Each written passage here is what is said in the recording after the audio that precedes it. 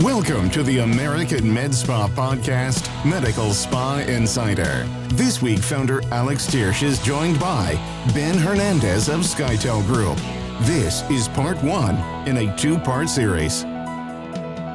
All right, everybody, welcome.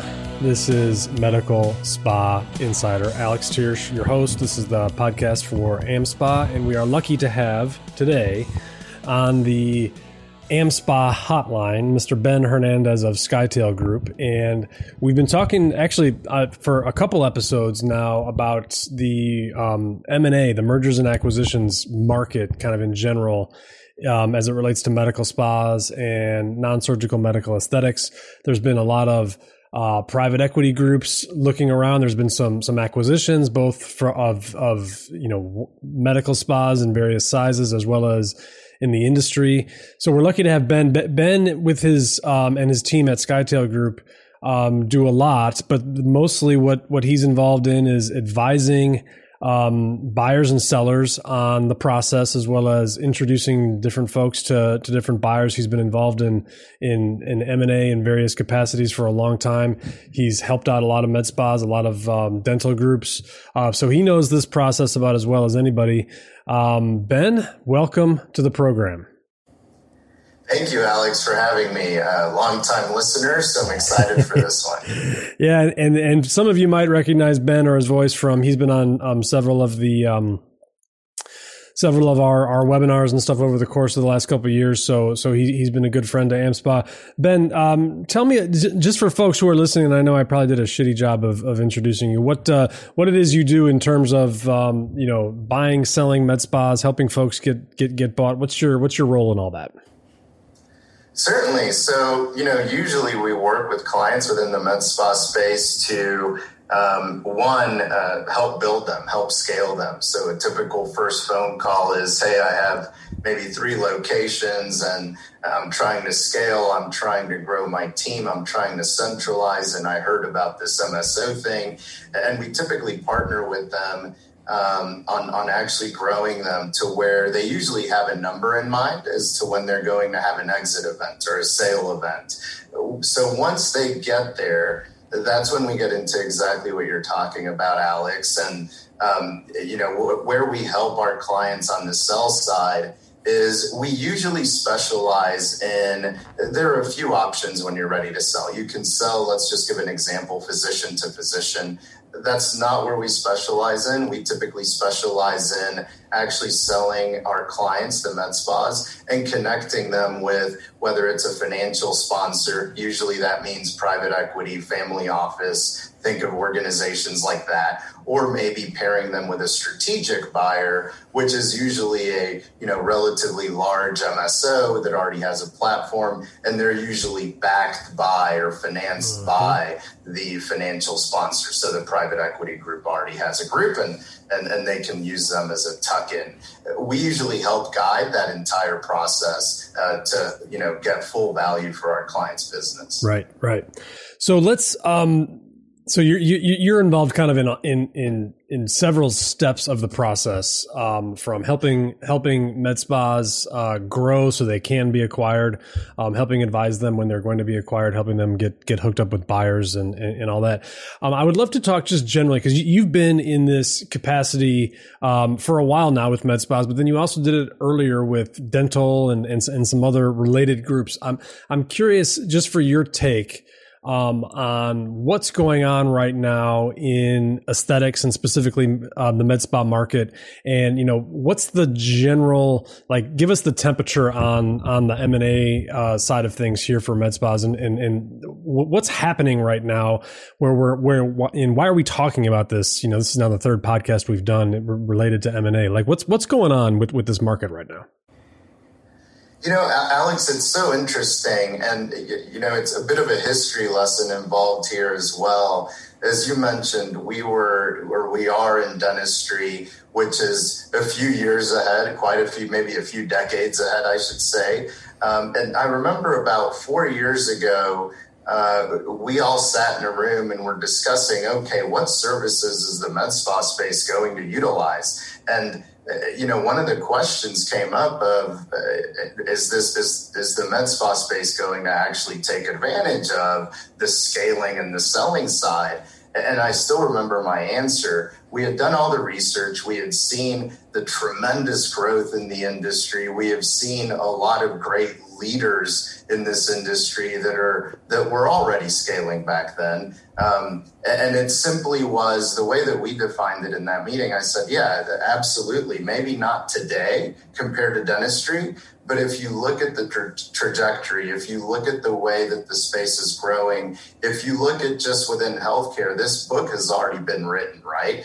And what I mean by that is we've seen it in pharmacy, we've seen it in hospitals, dental's going through it, and our space is going through it now, which is we see a fragmented subsector of healthcare that has a huge ability to consolidate. And there's a lot of opportunity there. We saw that then. So fast forward to today, what started happening around Q1 of 2021 is we field a lot of phone calls from private equity groups, and they'll usually call us or email us and ask, hey, if you have anything in this space or that space, let us know. I would say that, and this is the first time this has happened, since then, we've had more phone calls within the aesthetic space as compared to the other spaces.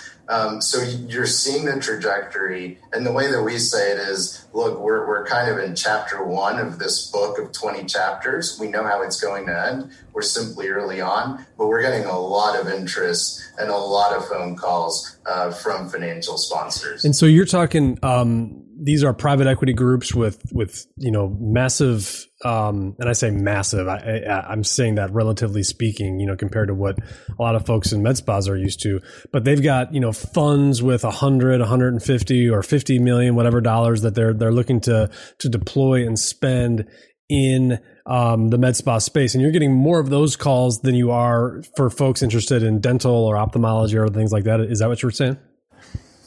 It is, yes. And this year is the first time that has happened, but it has picked up. We talked about the story from 4 years ago. It's picked up year after year. The number of phone calls that we've gotten, both from the sellers and from the buyers, have continued to trend that way. And I think we're at this point where it's starting to snowball a little bit, meaning it's not growing at a multiplier. It's growing like at an exponential space, the questions and comments that we're getting. Yeah, I would love to talk about that because I feel the same thing. We've been talking about big money coming into the med spa space for years, really. I mean, since for 4 or 5 years, we've been talking about some of these companies that have been poking around. It seems to have reached an inflection point, both from the fact where they are now deploying not just money, but a lot of money, large dollar amounts, large multiples, and we'll get into what that means in a second for those of you who don't know. But at the same time, I feel like we're also seeing on the seller side some of these med spas that maybe quite weren't mature enough or ready enough 2-3 years ago, getting to a point where they've not only built up their revenue, they've built up their brand, but the owners are ready to kind of take a step back and talk about that a little bit. I mean, why is this happening now as opposed to last year or 2 years ago? And then get into what does the future look like? What's the next step in this book? Yeah, I think it's a combination of sellers kind of growing within the space, right? It's a relatively young space. And I think that when you have that, you have entrepreneurial-minded owners. And I think we all know who some of those are. They're entrepreneurial in nature. They're looking at let's just pretend, a single location. And they're thinking, I could actually provide this great patient care to others within, whether it's near that same location and they've tapped out and they're wondering, is this it? Or do I want to add another location? And then do I want to add another location? So I think what we're seeing from a sell side perspective is we're seeing these entrepreneurial minded leaders in the space continue to scale, continue to grow. And as they do that, it very naturally leads into basically creating your own MSO platform, if you will, where you're creating your own platform yourself of a leadership team. Like when you get to a certain inflection point, 3-4 locations, it's very difficult for you to keep your eye on everything that's going on. So you start building leadership layers. That becomes very, very attractive to buyers. Buyers are seeing that.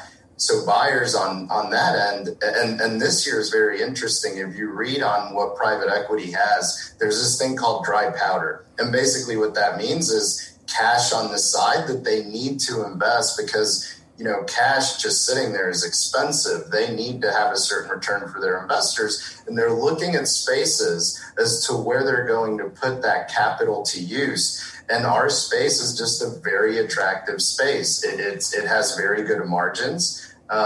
It doesn't have, much of any insurance. It doesn't have Medicaid. It's, cash up front. So like AR isn't a big issue. It has so many components that are so attractive to buyers. And by the way, it has the ability to scale. It has the ability to consolidate, and it's extremely early on. So you get the combination of both of those, and I think it's just creating a really nice frothiness in our space to where you're starting to get questions of who do you have. And I think sellers are starting to realize that these questions are being asked. And I would say that there's more supply from the buyer side than there is actual seller supply to meet that, meaning, private equity's and we've actually heard this, Alex. It was interesting. One of the funds actually told us, our original thesis was, let's look for something that's like a 20 location med spa group, right, and we'll make that our platform. They went down to 15, they went down to 10, they went down to 5. They're still looking. So what that means is there's a lot of opportunity for the entrepreneurial minded med spa owners that we're seeing in the space to meet that. Yeah, I mean, first of all, we're gonna have to do some subtitles or like a glossary. We've got frothiness, we've got dry powder, we've got all this M&A talk that we're gonna have to decipher. But I think what you're saying is something that, and I think you're right. Like, I feel like I've been saying this again for a couple of years, but this is the first year where it really is. It's frothy. There is just, there's so much action right now. And if you are a young med spa owner, like now is a time, because the market factors are in our favor, because you've got, with COVID, with just the last 5 years of investing, a lot of these companies have a lot of money just sitting there. Our market is primed and ready. So let's talk about a little bit. What is it? Are there single med spas that are being purchased in this way, or you've mentioned 4 or 5 locations and a management team? I mean, what is it that these buyers are looking for? It really depends on the buyer. And here's what I mean by that. We have some buyers that call and they say, I need a platform. Mm-hmm. And for them, a single location probably wouldn't be the right fit. And then even within that can mean a multitude of things. It can mean I need a 5 location. It can mean I need a 30 location. You have private equity groups that, for example, don't look at anything over, and I know we'll get into this in a little bit, over 5 million EBITDA, for example. That's a large group. We have others that can't go quite that high. So I guess what I'm saying is there's a fit for every seller. And for a single location, we do have financial buyers that are interested in single locations. They've told us that. So there is absolutely a space for them. The other place for a single location that makes a lot of sense is, to pair them up with a strategic buyer. And usually the thing that we need to watch out for there is make sure, if we're representing, for example, the single location seller, make sure that the strategic buyers make sense. Meaning if it's a larger MSO that's going to quote unquote tuck you in, which means you're going to become part of that larger group, then, the homework for all of us on our end is to do due diligence and make sure that our seller likes the way that the group they're about to join, does things the way that they like to do them. And there's a nice synergy between them. But, in summary, regardless of the size, there's a market for you, and it's just about pairing the right financial buyer or strategic buyer. Yeah, I mean, you've got to have had some conversations.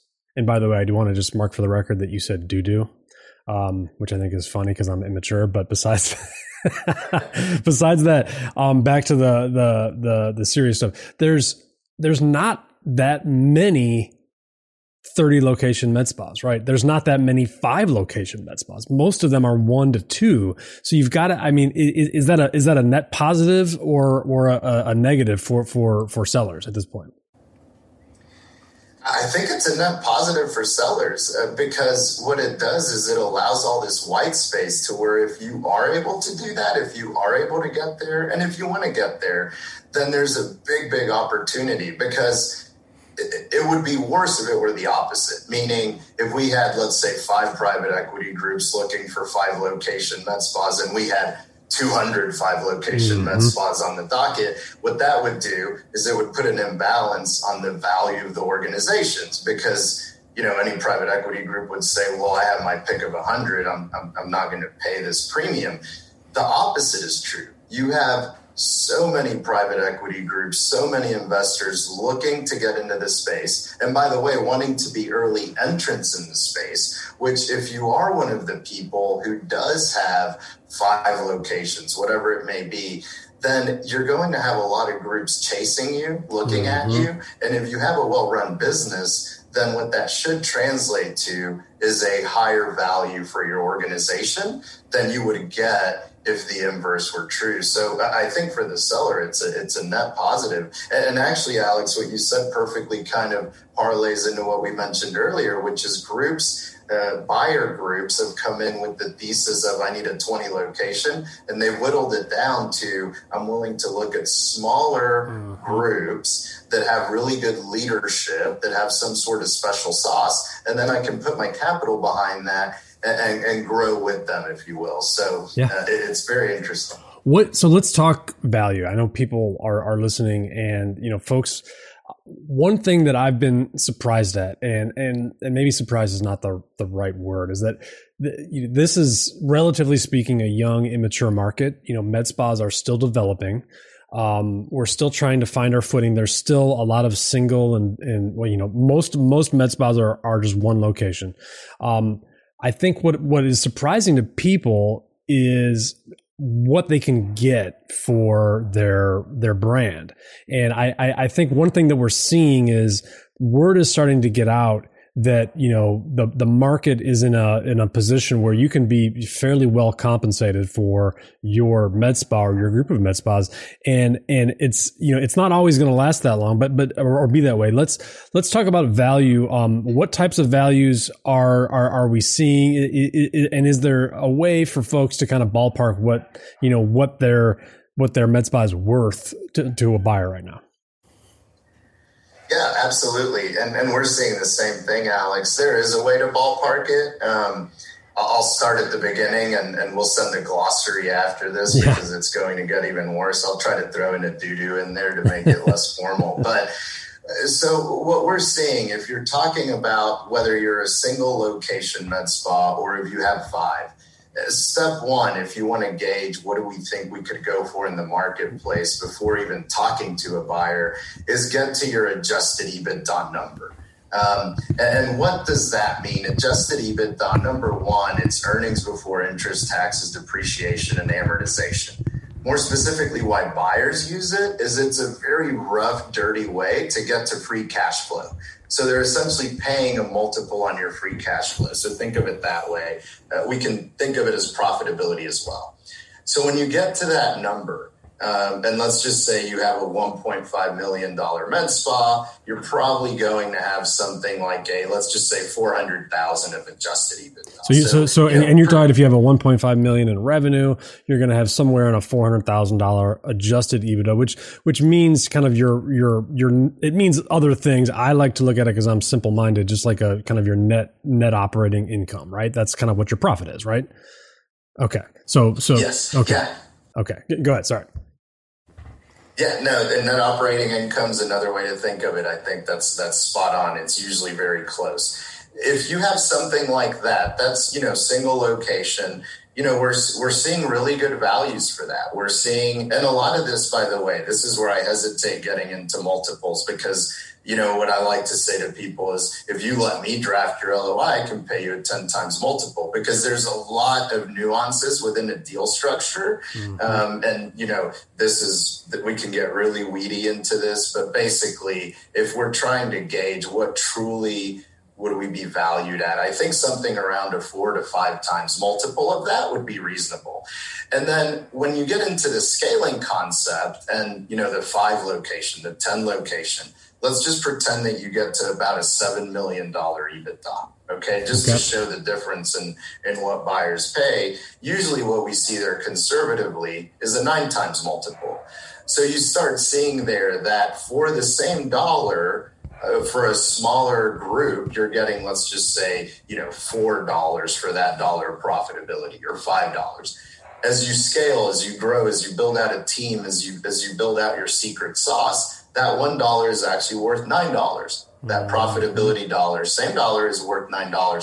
So that's where a lot of the motivation comes from our sellers to scale, to build multiple locations. Now, that shouldn't be the primary reason, because that's not the right thing to do. But the ones that are already entrepreneurial minded, that is a very big carrot at the end of the effort of actually going through building out a group. So there's a couple things I want to nibble on there. So for a single location, let's say they've got $400,000 or $500,000, and again, you say EBITDA, let's just call it, and that's what it is. That's kind of what the term of art is.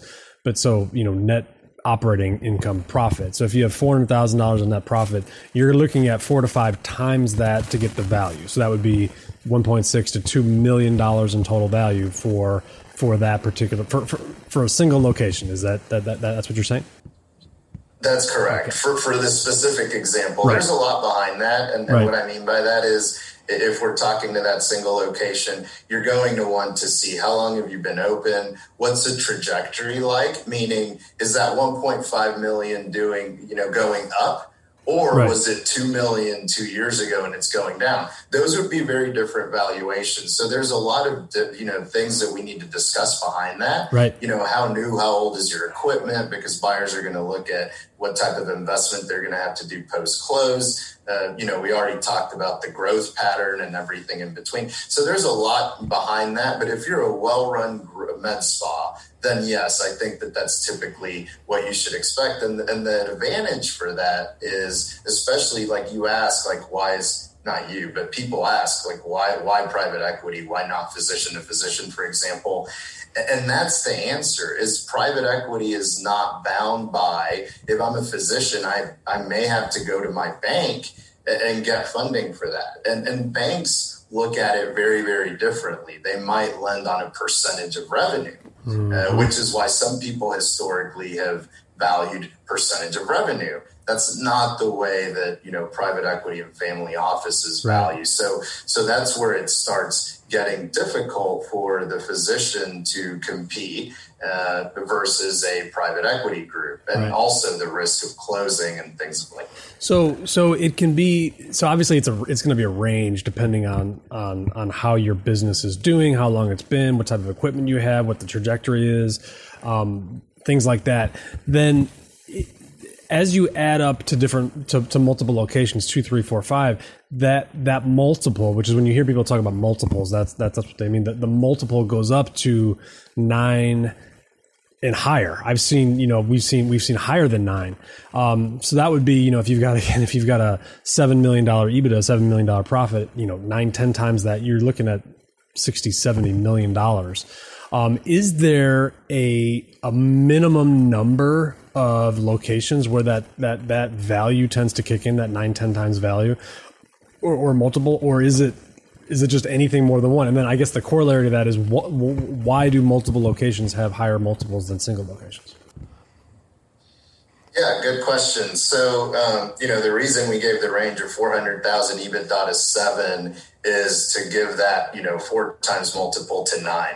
And then in between there, you have all the ranges. So, number one, what we like to tell our clients early on when we're working with them is we try to shift the mindset, and they somewhat go hand in hand, but we try to shift the mindset from number of locations to EBITDA. Because, we have some people that say, hey, I have 10 locations. Okay, well, how much EBITDA do you have? And it could be that each location is doing like 100,000 in EBITDA. That's not very attractive to a buyer. Ultimately, it's about free cash flow. And then the reason you start seeing these multiples grow with the combination of increased EBITDA and increased number of locations is because usually what you're seeing there is you're morphing from a single location to a group. And usually what that means, let's just take an MSO as an example, management services organization. We like to say the S is for support. The MSO, if you think about it this way, their client is the location. Similar to the location's client is the patient.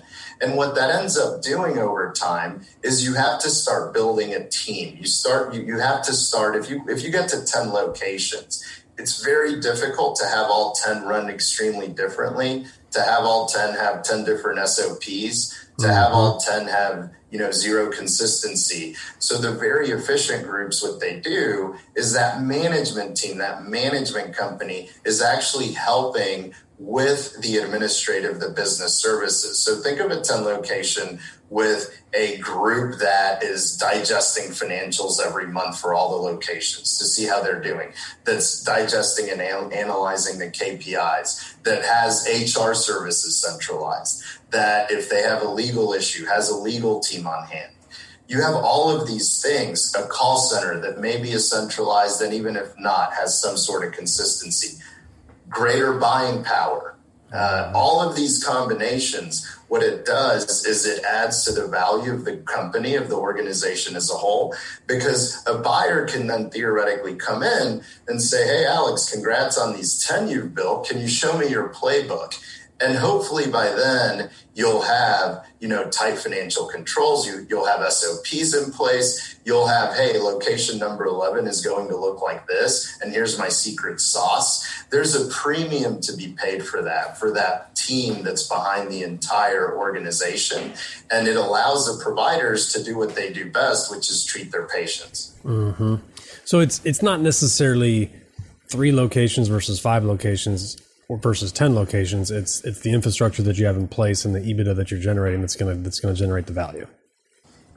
Yes, 100%. Okay. And usually the multiple locations goes with that, to your point earlier, because it forces you to centralize, to build, a deeper team to keep an eye on all these locations. Yeah. You're right. So when you say like a 9 times multiple, to value, a chain of, say, 3 to 5 med spas with $7 million in profit at 9 times multiple, that's a good chunk of change for an owner. How does that multiple, that 9 times multiple relate to other, industries where things are being bought and sold? So, and what I mean by that is, if you go, the med spa industry is hot right now. There's a lot of buyers. The market is in our favor. If it was just kind of normal, or compared to the dental industry, what types of values are being paid in those industries, and how does it compare to what we're seeing right now in med spas? Yeah, I think until you get to a certain consolidation point, a certain consolidation percentage, that's when you start seeing the multiples drop. So we've seen this in certain spaces. Pharmacy, for example, wouldn't command the same multiple if you're able to pull that off. Dental multiples are comparable for non-Medicaid groups. If you're looking at comparing the same level of EBITDA and or locations to med spa, they're almost identical, actually, for non-Medicaid. And that gets into an important point when you're looking at sellers. Just a quick diversion here, and then I'll get back on point. When you're looking at selling, private equity investors, they don't like risk. And so that's the reason why you see low multiples for Medicaid. It's what's called pen stroke risk.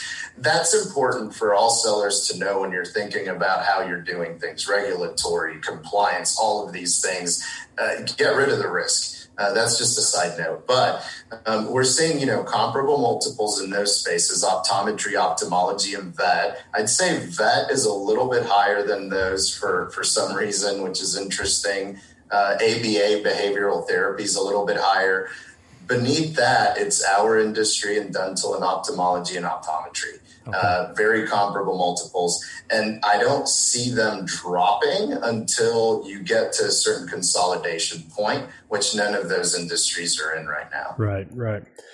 So, okay, let's kind of walk through specifically. Let's say I'm a med spa owner, and I know there's going to be different ways this plays out. But if I, let's say I have a single location, but I'm looking to grow, and I come to you and I say, all right, I want to grow. I feel like this brand can be bigger and we can do more in more states for more people.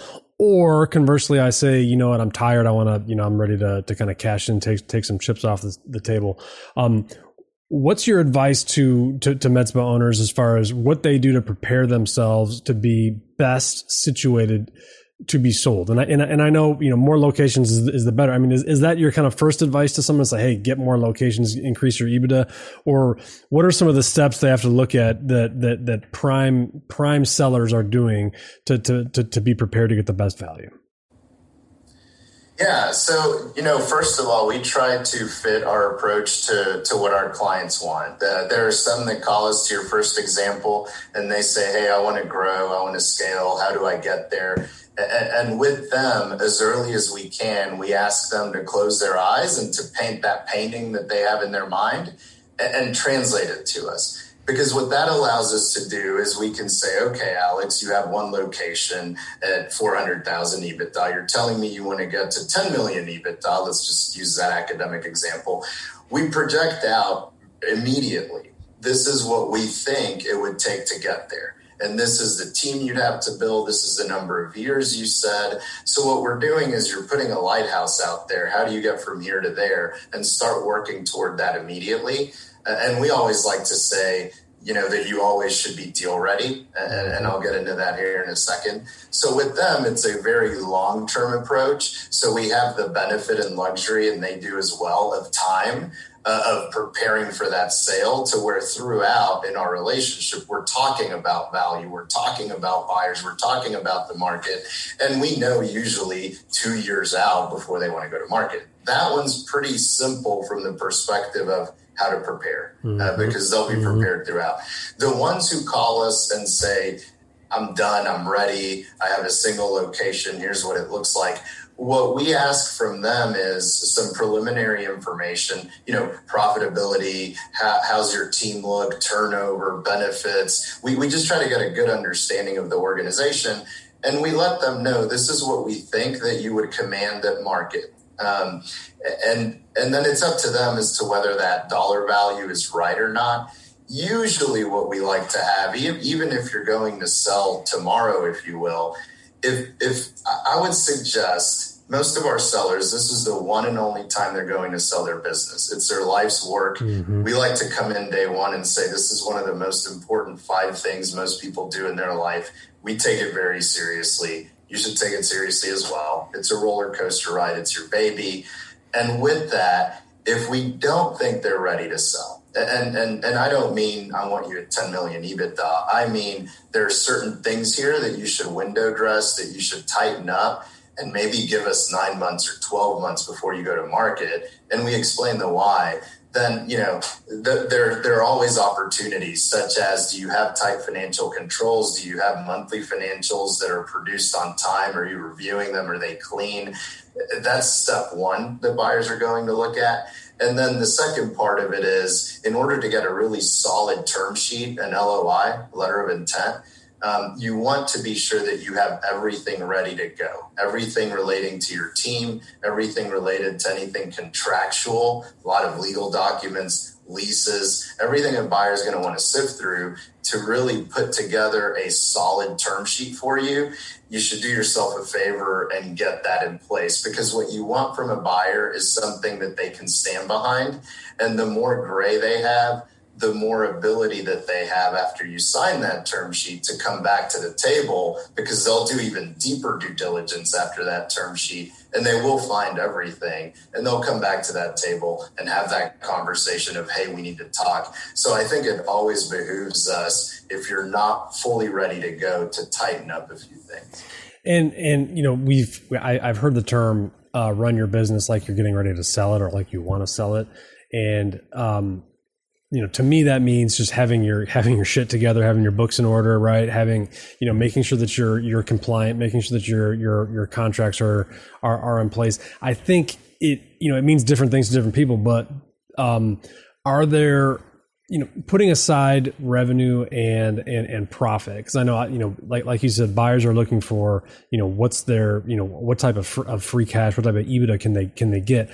Putting that aside, are there and putting aside the number of locations as well, are there certain characteristics that are going to stand out? I mean, do you have buyers or sellers who, like, they've got all their ducks in a row, everything is done, and does that make a true difference versus someone who says, you know what, I'm tired, I want to sell. Yes, I've got all this, I need to do all this work. Like, we'll just kind of get it together as you go. I mean, is there an impact on value for that?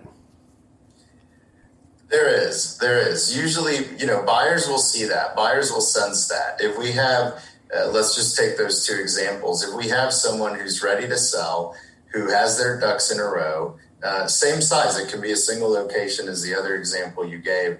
Buyers will sense that that person has everything together. The business is probably run the same way that the owner runs his or her life, right? And buyers know that. So it's probably a business that maybe has SOPs in place, even if it's not overly large, that, you know, I can ask for their financials and they have it and they'll send it to me in an hour, versus the other example of, I'm tired, I'm done, I just want to sell.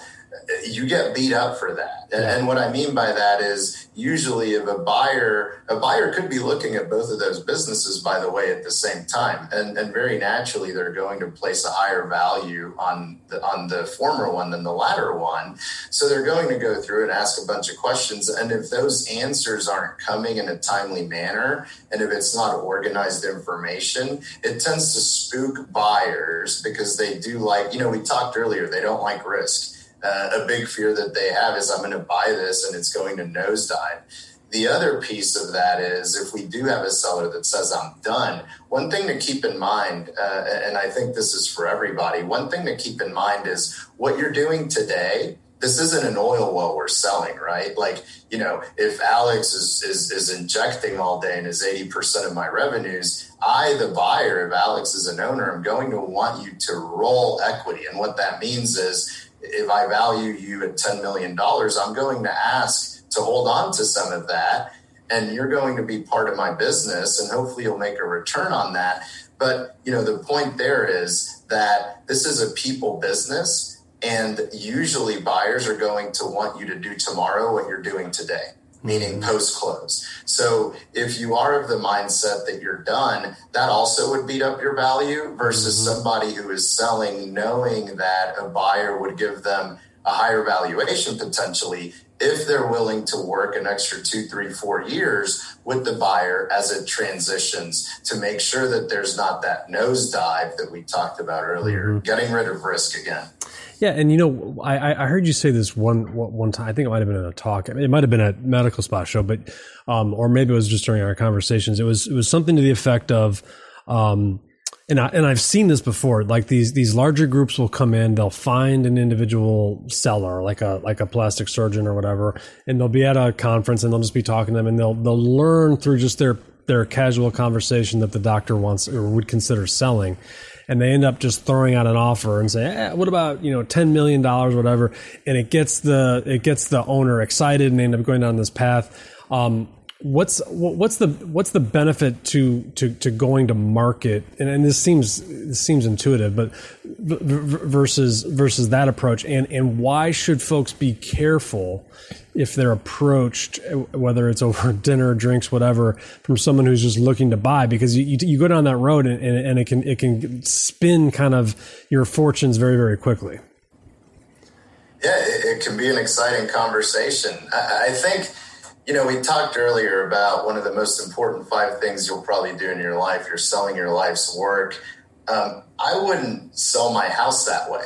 So right. The thought of selling my business that way, I couldn't imagine it. So, and here's why. If a buyer comes to a seller and says, hey, Alex, I'm very interested in your organization. You built a great med spa. I'd love to buy you. Can you send me some information? And then I'm going to put an offer in front of you. It may be a respectable offer, but always keep in mind that it's an offer that the buyer wants to pay for you. It may not be the offer that the market commands. Mm-hmm. And it may not be above and beyond that, not even talking numbers. There's always deal structure components to take into consideration. How much are they paying me day one?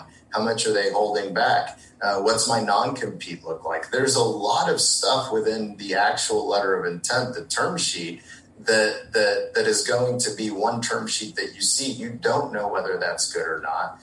You don't know whether the value of your business is good or not.